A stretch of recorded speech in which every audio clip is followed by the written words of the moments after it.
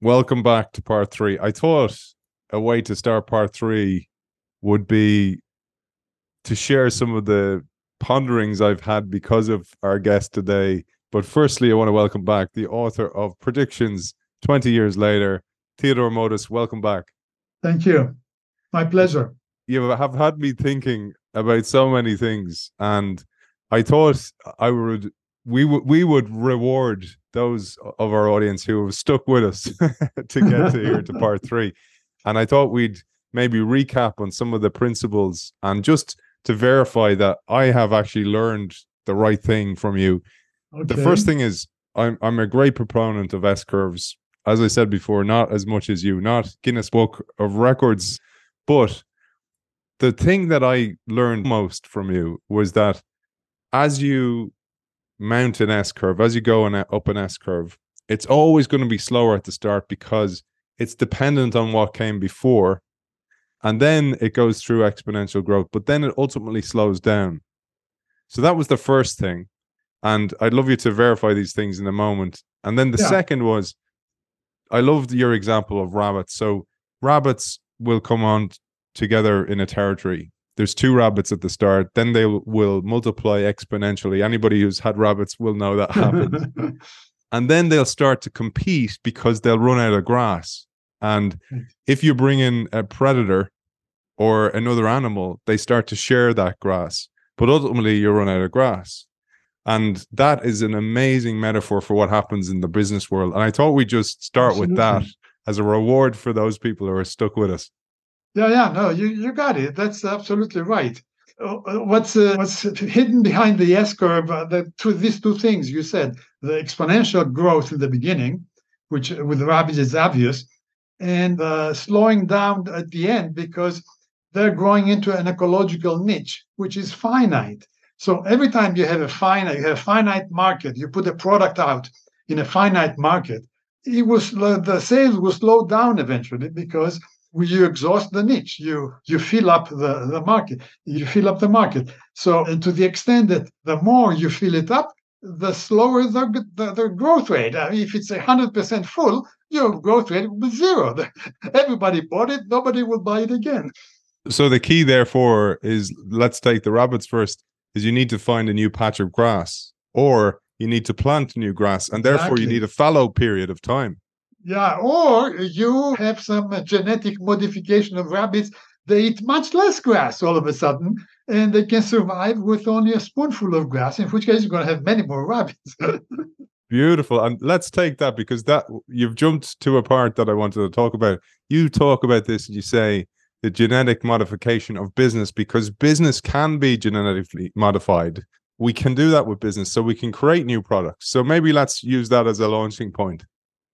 Well, that's the difference between species and companies, because species mutate relatively slowly and rarely. Companies can mutate overnight. You fire the boss, you hire a new boss, it's a new company.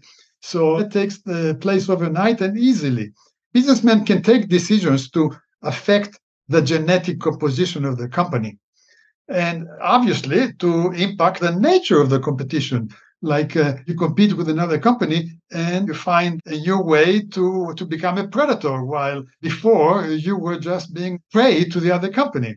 If you find the right thing to do, or what kind of message to give to your company, what kind of advertising message. What is the most effective advertising message at a given time? My methodology gives beautiful quantitative guidelines on how to position your publicity campaign. Where is the soft points where lots of little effort will bring lots of results, as opposed to lots of effort bring little results. You make this kind of sensitivity analysis before you spend your advertising budget. I think one of the things with your work, so I've read it and loved it, and I think not enough strategists will read the book. And one of the things I found is, as I read more and more, I find the stuff that has come first, the precedents, the source knowledge in a way, is fascinating. And one of the things I learned from you was this, that we spoke to a great guest who wrote a book called Jumping the S Curve, Paul Nunes, our series just before you. And he talked about, for example, businesses like Nintendo and how Nintendo systematically brought in new products to replace and cannibalize the last one. Sometimes doing so where the customer is waiting, they're just going, "We'll just wait this one out and we'll wait for their next release because it's going to be because better." too soon, you bought them out too soon. Exactly, and this brings us to where you talk about the concept of just-in-time replacement. Exactly. And I'll tee you up, Theodore, with a quote from your book here where you say, "The question becomes, when is the optimum time to launch a replacement?" So this is a replacement for your existing product, because exactly. Theodore in his book actually has a mathematical way of seeing the right time to launch the new product. And he did this with his own company, DEC, back when he worked there. Yes. Well, every product has its S-curve, and a new product will have a new S-curve. But how close should these S-curves be, or how far apart should they be? And that's where we end up with two S-curves, one light green, first one, and then another one, similar one later on, superimposed, because, one product ends and the other comes in. So the question is, what's the distance between those two? My idea was that each S-curve has a life cycle that goes with it, the rate of growth, which is, the bell shape for the one and the bell shape for the other. If they're too close, the overlap will be big. If they're too far apart, the overlap will be very little. The envelope, that is the total sum of your sales of both products, is going to be oscillating something like a sinusoidal wave, this thick gray line. And I thought in mathematics, the sine wave is a solution of the harmonic oscillator. The harmonic oscillator has the concept of harmony in it. That is, if those two curves succeed each other in such a way that the sum of their rates of growth gives out harmonic oscillator pattern, then it must be in harmony with something. I mean, to me, it sounded like that's the way to do it. If you do it that way, then you have the coincidence of 2.6% of the new curve coinciding with 89.7% of the old one. So you have very quantitative. This is optimized so that on this graph here, we see the gray line is pure sine wave, and the black line is the sum of the two curves we saw before. I had the variable distance and the other parameters adjusted so that the black and the gray agree as much as possible. And we see here, they agree pretty much perfectly. And for this to happen, you have to have this kind of overlap, 2.6 with 89.7, 10% with 97%. When the old one reaches 97%, the new one should be 10%. Now, this allows for the dip. And the dip, I say, is usually it's unavoidable, but it's desirable. If you try to eliminate the dip, you cannibalize your own products. What we talked about earlier, I noticed with Microsoft Windows, they come out so often, I do not substitute anymore. I mean, it's inconvenient. I say, well, I'll skip this one and I'll go for the next version. It is not economical. It's certainly not harmonic. It draws or it capitalizes with the idea that harmonic motion dictates this kind of spacing between successive S-curves. I absolutely love this. And just a couple of lines from the book here to bring some color to it. And I highly recommend the book. Those who have joined us for this, having this session together with Theodore has been a privilege, but also it will help you understand the book a little bit better. And there's little gems of lines like this. No one wants to tamper with something that works well, but how old should become a product before its replacement is launched? That's the key question here. Exactly. And that's the maths behind it. But I wanted to map what you said there, Theodore, to the dip, because the dip in anything is unavoidable, but it's manageable. I thought that's important, that everything goes through a dip. These are laws of nature itself, including what we see in seasons. So you plant your seeds, they go through growth, they get to winter, they go through what looks like a decline, but it's new energy that's getting ready for a new season. Yeah, that's the fall season. In the fall season, all seasons are equally good in nature. So the fall season calls for certain correct behavior in order to proceed and go to winter without frustration and difficulties. So as you saw, there's a whole set of attributes, appropriate behaviors and things to do which are correct for the given season.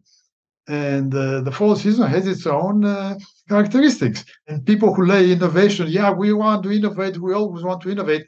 Well, you can innovate even in fall, but there you innovate with the processes. You don't innovate with the products. You do benchmarking, you do quality, improving quality, you do these process-oriented improvements and innovations rather than try to bring a new product. You don't bring a new product in the fall. Your products are announced in the spring. Because that makes it so easy to understand. One question on this, because again, most of our audience are like you. They're change makers, they're deep thinkers, they're curious. And I thought about your experience with DEC getting hired. And I thought maybe you might have some advice for if you're an innovator and you're trying to join a company, the questions you ask should be about, in a way, what season is the company in and what advice would you have? Where are you on the curve? This is the first thing to do. Where are you on the curve? And then we'll talk about what you do given where you are on the curve. And it's important what you said as well, because when people talk about innovation, many people think they're talking about the same thing, but you could be talking about process innovation versus invention versus, extension. Product innovation or technological innovations, or even innovate on the body of employees, on the personnel, the type of people you're going to hire. So, as I say, in the summer, you try not to innovate practically anywhere because, as we said, if something works well, don't tamper with it. That's an important thing because many people, as you said, the innovators will give out about the bureaucrats, the administrators, but you need those people in summer. Absolutely. In fact, all your experts and entrepreneurs and big gung-ho guys in the summer, they become themselves. They take nice, big positions. They become directors. They're not interested in research anymore, but they're interested in putting oil on the wheel so the keeps running smoothly because it has been running smoothly, and you want to do it as long as you can. So by that time, you become a bureaucrat. They evolve into bureaucrats. Sometimes it happens they get a little older too, so this is convenient. I think it's such an important point for people who work in innovation because they often become frustrated in the company. But that's often a sign that you've done your job. You've got it to the point of bureaucracy. There's a great line here, and you talk about S-curves nested like Russian dolls. So I'd love you to explain this. I'll give you the quote here for our audience. You say, consequently, there are many product seasons in one company season, many company seasons in one industry season, and many industry seasons in one global economy season. In all cases, you tell us, the main characteristics of the social phenomenon and human behavior associated with any given season are similar, but there are non-obvious connections across the different levels of S-curves. For the sake of this discussion, you consider 4 levels of nested S-curves. Each level goes through natural growth steps with a life cycle of the same pattern, but of different time durations. Maybe you'll expand on what you were talking about there. I love that. This is the page you're referring to. The products are units sold, and they may have a cycle of 6 quarters, let's say, typically a new computer, or I don't know, whatever product you may have. This is the order of magnitude. It's months and quarters, the life cycle, the breadth of how wide is the cycle of the product. But product families, like whole set of or companies, they have many products. Product family is consistent of many products. The company has many products, and then they are typically much longer, maybe 5 years. The typical business cycle for a company is 5 years or more. In the case of a product family, 5 years may be the duration of the life cycle of the product family. But if you go one level higher, you have technologies or industries, and they have a bigger cycle of the order of 15 years or so. And then, of course, if you go to the world economy, which oscillates, let's say, with a contractive cycle that we mentioned, the contractive cycle is about 56 years. So again, we jump from a cycle of 15 years for technologies and industries to a cycle of 56 years for the overall economy. So that's what I'm talking about, a nest of of products. The economy has many technologies in it, and the technologies have many products family, many companies in it, and every company has many products in it.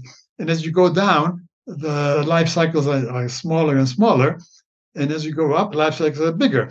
And of course, there is importance of where on what cycle of the economy is the technology taking place, or what's the overlap. The product goes through full cycle in a company's spring season or in a company's summer season. So products that go through the cycle in different seasons of the company have different characteristics than if you happen to be in the same season on the product and on the company. What it amounts to is that one step higher is saturating.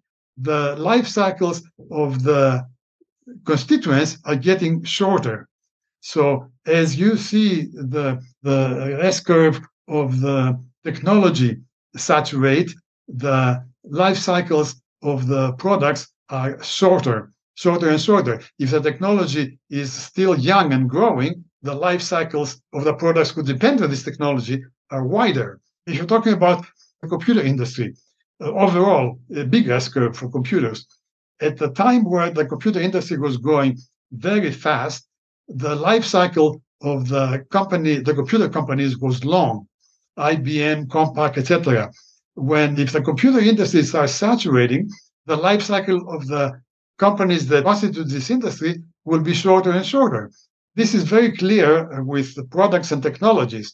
Every time a new technology gets kind of exhausted, you see product coming out very frequently with minor differentiation between them in a desperate way to keep the interest of the consumers.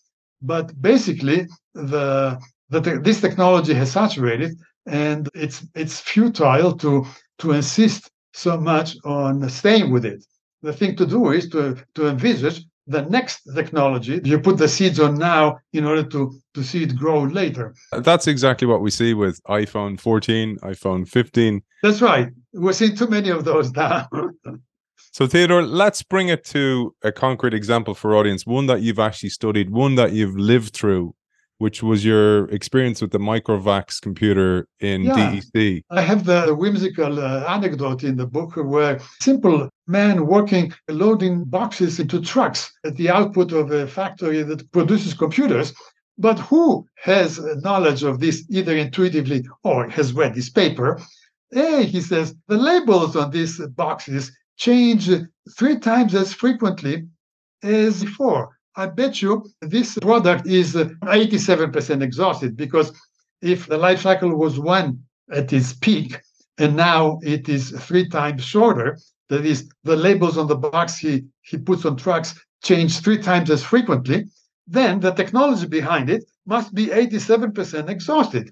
Because according to this curve, as you approach the ceiling, the life cycles get shorter and shorter. And the quantitative table here gives you by how much they get shorter as you get closer and closer to the ceiling. I thought it'd be important to give our audience an idea of what type of data you need in order to map this, to understand this. So you need the size of the market, you need your product, you need to understand the market, the industry, etc. Well, the vertical scale is arbitrary. It's normalized to, obviously, the central product here was Microvax 2, the very successful product that sold very well.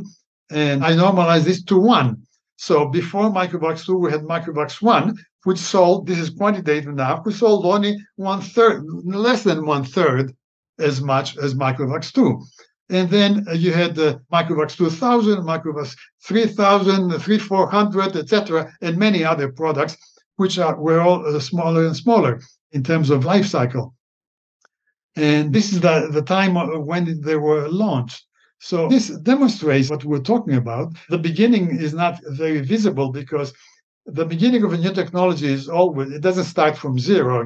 You wait for a while until you have enough products, until you have enough knowledge of the technology. So you end up starting the curve somewhere above the 0 level. But at the end, usually it drifts towards the 0.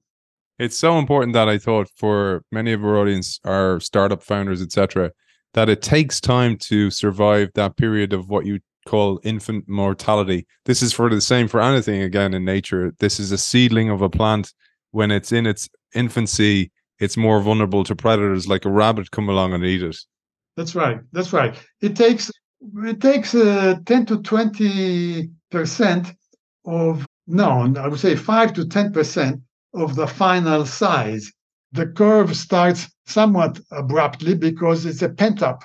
People are waiting for the product. They heard about it. And in the beginning, it rises rather sharply. And then it gets to the smooth S curve. So the beginning of the S curve is lost because we had this pent up effect, which went very slowly and then rapidly. Overall, it follows the S curve. And at the end, we reach a 91% level, by the time which you have products, as we saw earlier, succeeding each other very rapidly and indicating that we are approaching the ceiling of this technological curve. I was thinking about that, Theodore, and I was thinking how even if this ability exists, right, that you've proven, so many people, what happens is they're so busy running the business that they don't work on the business and they don't understand what the market size is, where they are in their life cycle, etc. And in an ideal world, I thought about the Russian dolls of nested S curves, that you would have like a war room where you'd have plotted out all your products, all your services on an S curve, where they are in their life cycle, where the industry is on the life cycle, how many people are in the marketplace. That would give a very strategic vision of what's happening to your company. Strategy departments should begin with this kind of analysis and then go down to give orders for the factories for production of particular products, or for the research department to indulge more intensively in the next product, and so on. The behavior that's appropriate for the given season. We were talking about AI before we came on, and I think that's where that AI is going to help. Those kind of being able to see the patterns that the human won't take the time to see because maybe they're cognitively overloaded, right, but also just to be able to map them.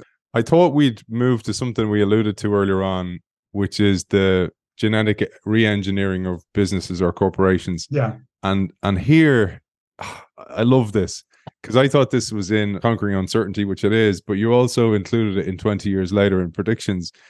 You include the Volterra-Lotka equation. And I just wanted to share what that is first, and a couple of quotes here, because I love this.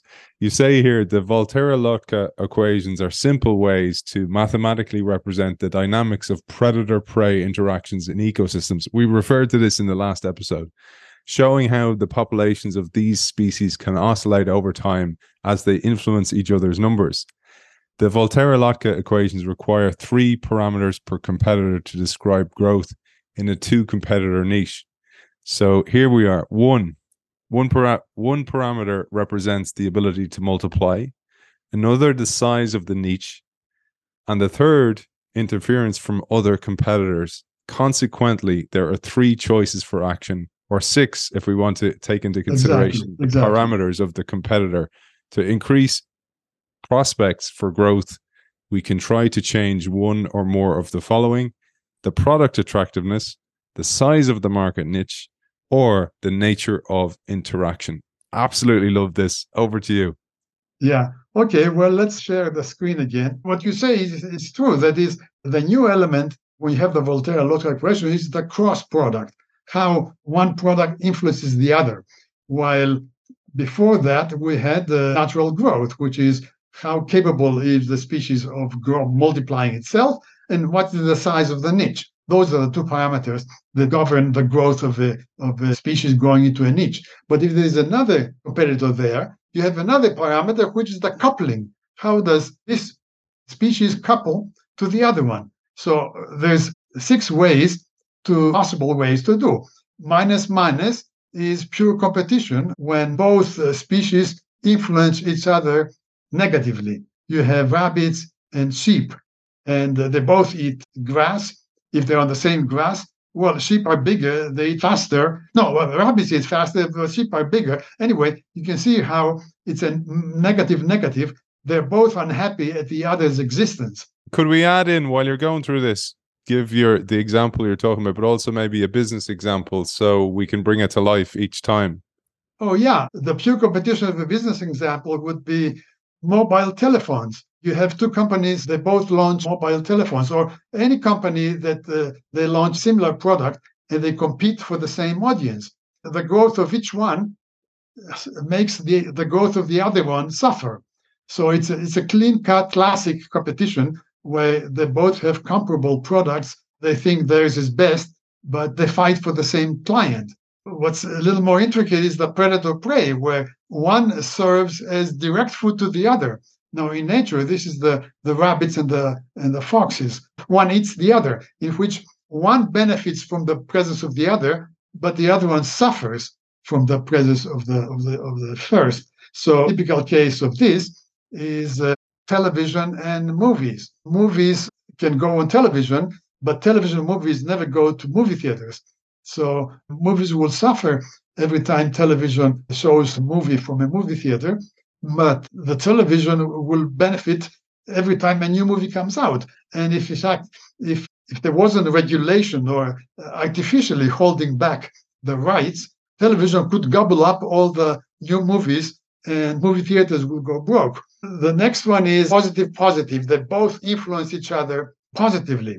Mutualism occurs when there's a symbiotic relationship, like a win-win, like software and hardware. The more hardware you sell, the more software you need later, and vice versa. The more the software becomes available, the more hardware you may need to use it, because as software advances, you may need better hardware to use the software that came out. So when one increases, it triggers positive effect on the other. When the other increases, it triggers positive effect on the first. That's the so-called mutualism. Commensalism is when one benefits and the other is impervious to its happening. A parasitic type of relationship. Parasitic is add-ons, like accessories on cars. Cars can benefit from accessories. Would it be like stuff like your iPhone cover? Yes, because selling iPhones would not be influenced by the sales of covers, but the sale of covers will be very much influenced by the sale of iPhones. One is a parasite to the other. The most intricate one is a mensalism, and with a name that is strange, occurs when one suffers from the existence of the other, but the other is impervious to it. A mensalism can be found with ballpoint pens and fountain pens. Like fountain pens suffered from the existence of from the sales of ballpoint pens, but ballpoint pens didn't feel anything from the sales of fountain pens. So you have a -0 relationship. The more fountain pens you sell, ballpoint pens don't give a damn how many fountain pens you sell. But fountain pens get really losing sales for every ballpoint pen that gets sold. That's the mensalism category. And finally, you have the neutralism, where you have a 0-0. They are completely independent, like sports store that sells both snowboards and sails boats for summer sports and winter sports. In the same store, the sales of one don't compete with the sales of the other, because there's no coupling. Like in the Volterra-Lotka equations, these two reduce to two simple S-curves. One S-curve for one S-curve for the other. No cross term. The cross term drops out. So on that example, I thought about that, and I was like, because that got me thinking. You had me thinking. I didn't sleep much over last night. Sorry about that. Take the example of where, and I actually meant to share this earlier on. You have an S-curve of diseases. So yes, where we think, for example, we're curing cardiovascular disease, but actually what's happening is the diseases are competing for human hosts.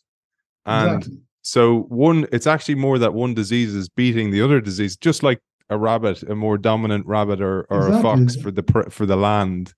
And I thought that was important, because I thought about that for sports when you mentioned that one, where yes, they're independent. So the products are independent, but sports are competing for people to participate in those sports, or other things like yes, on a bigger scale, sure. Those sales of what we're talking about. Let me go back. Neutralism. There is no interference, let's say, between summer sports and winter sports, but there's competition for the money that you're going to spend. So I was thinking about that, Theodore, because in Ireland at the moment, we've got better at the sport of rugby. But I was Yes, thinking about this as a system. And bear with me here. And I know you'll probably put an S curve behind it. So, like 50 years ago, it was frowned upon to play rugby because it was seen as as an English sport. I So see. people played Irish sports and their games like Gaelic football, it's called, and hurling. And we weren't even really okay to play soccer. Like it was, you kind of hid the fact you played soccer because some of the Gaelic clubs would stop you playing the other sports or frown upon you for doing it. I So see. now that's all gone away. And what they started, if you think of this as a system, they started kids playing rugby earlier.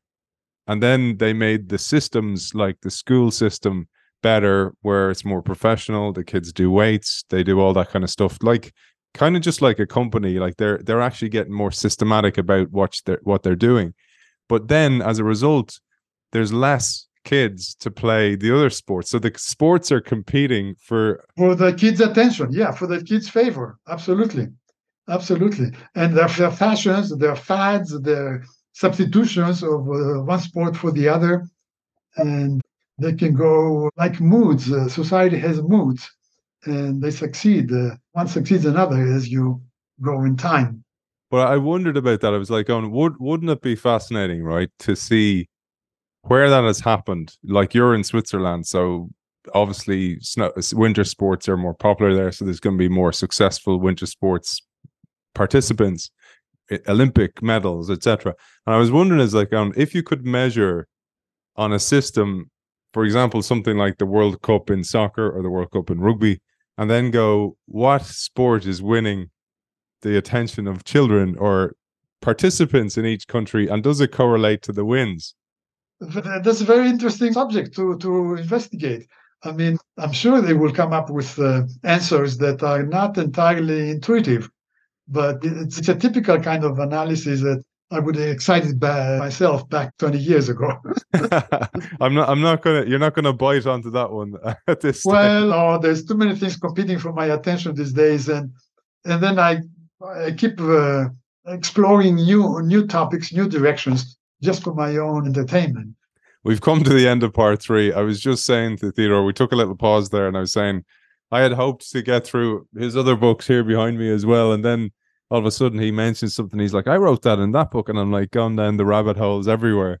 So I've not got near those books, and I concentrated a lot on this book's predictions 20 years later because it encapsulates a lot of new findings and new studies. But I do want to cover Conquering Uncertainty because you've mentioned that book several times. So we're going to come back. We're going to do the final part 4 on that. And hopefully in the future, maybe predictions 30 years later, we'll come back and cover that. But for now, I want to thank our guest of this brilliant series, Theodore Modis. Thank you for joining us. Thank you. It's been my pleasure.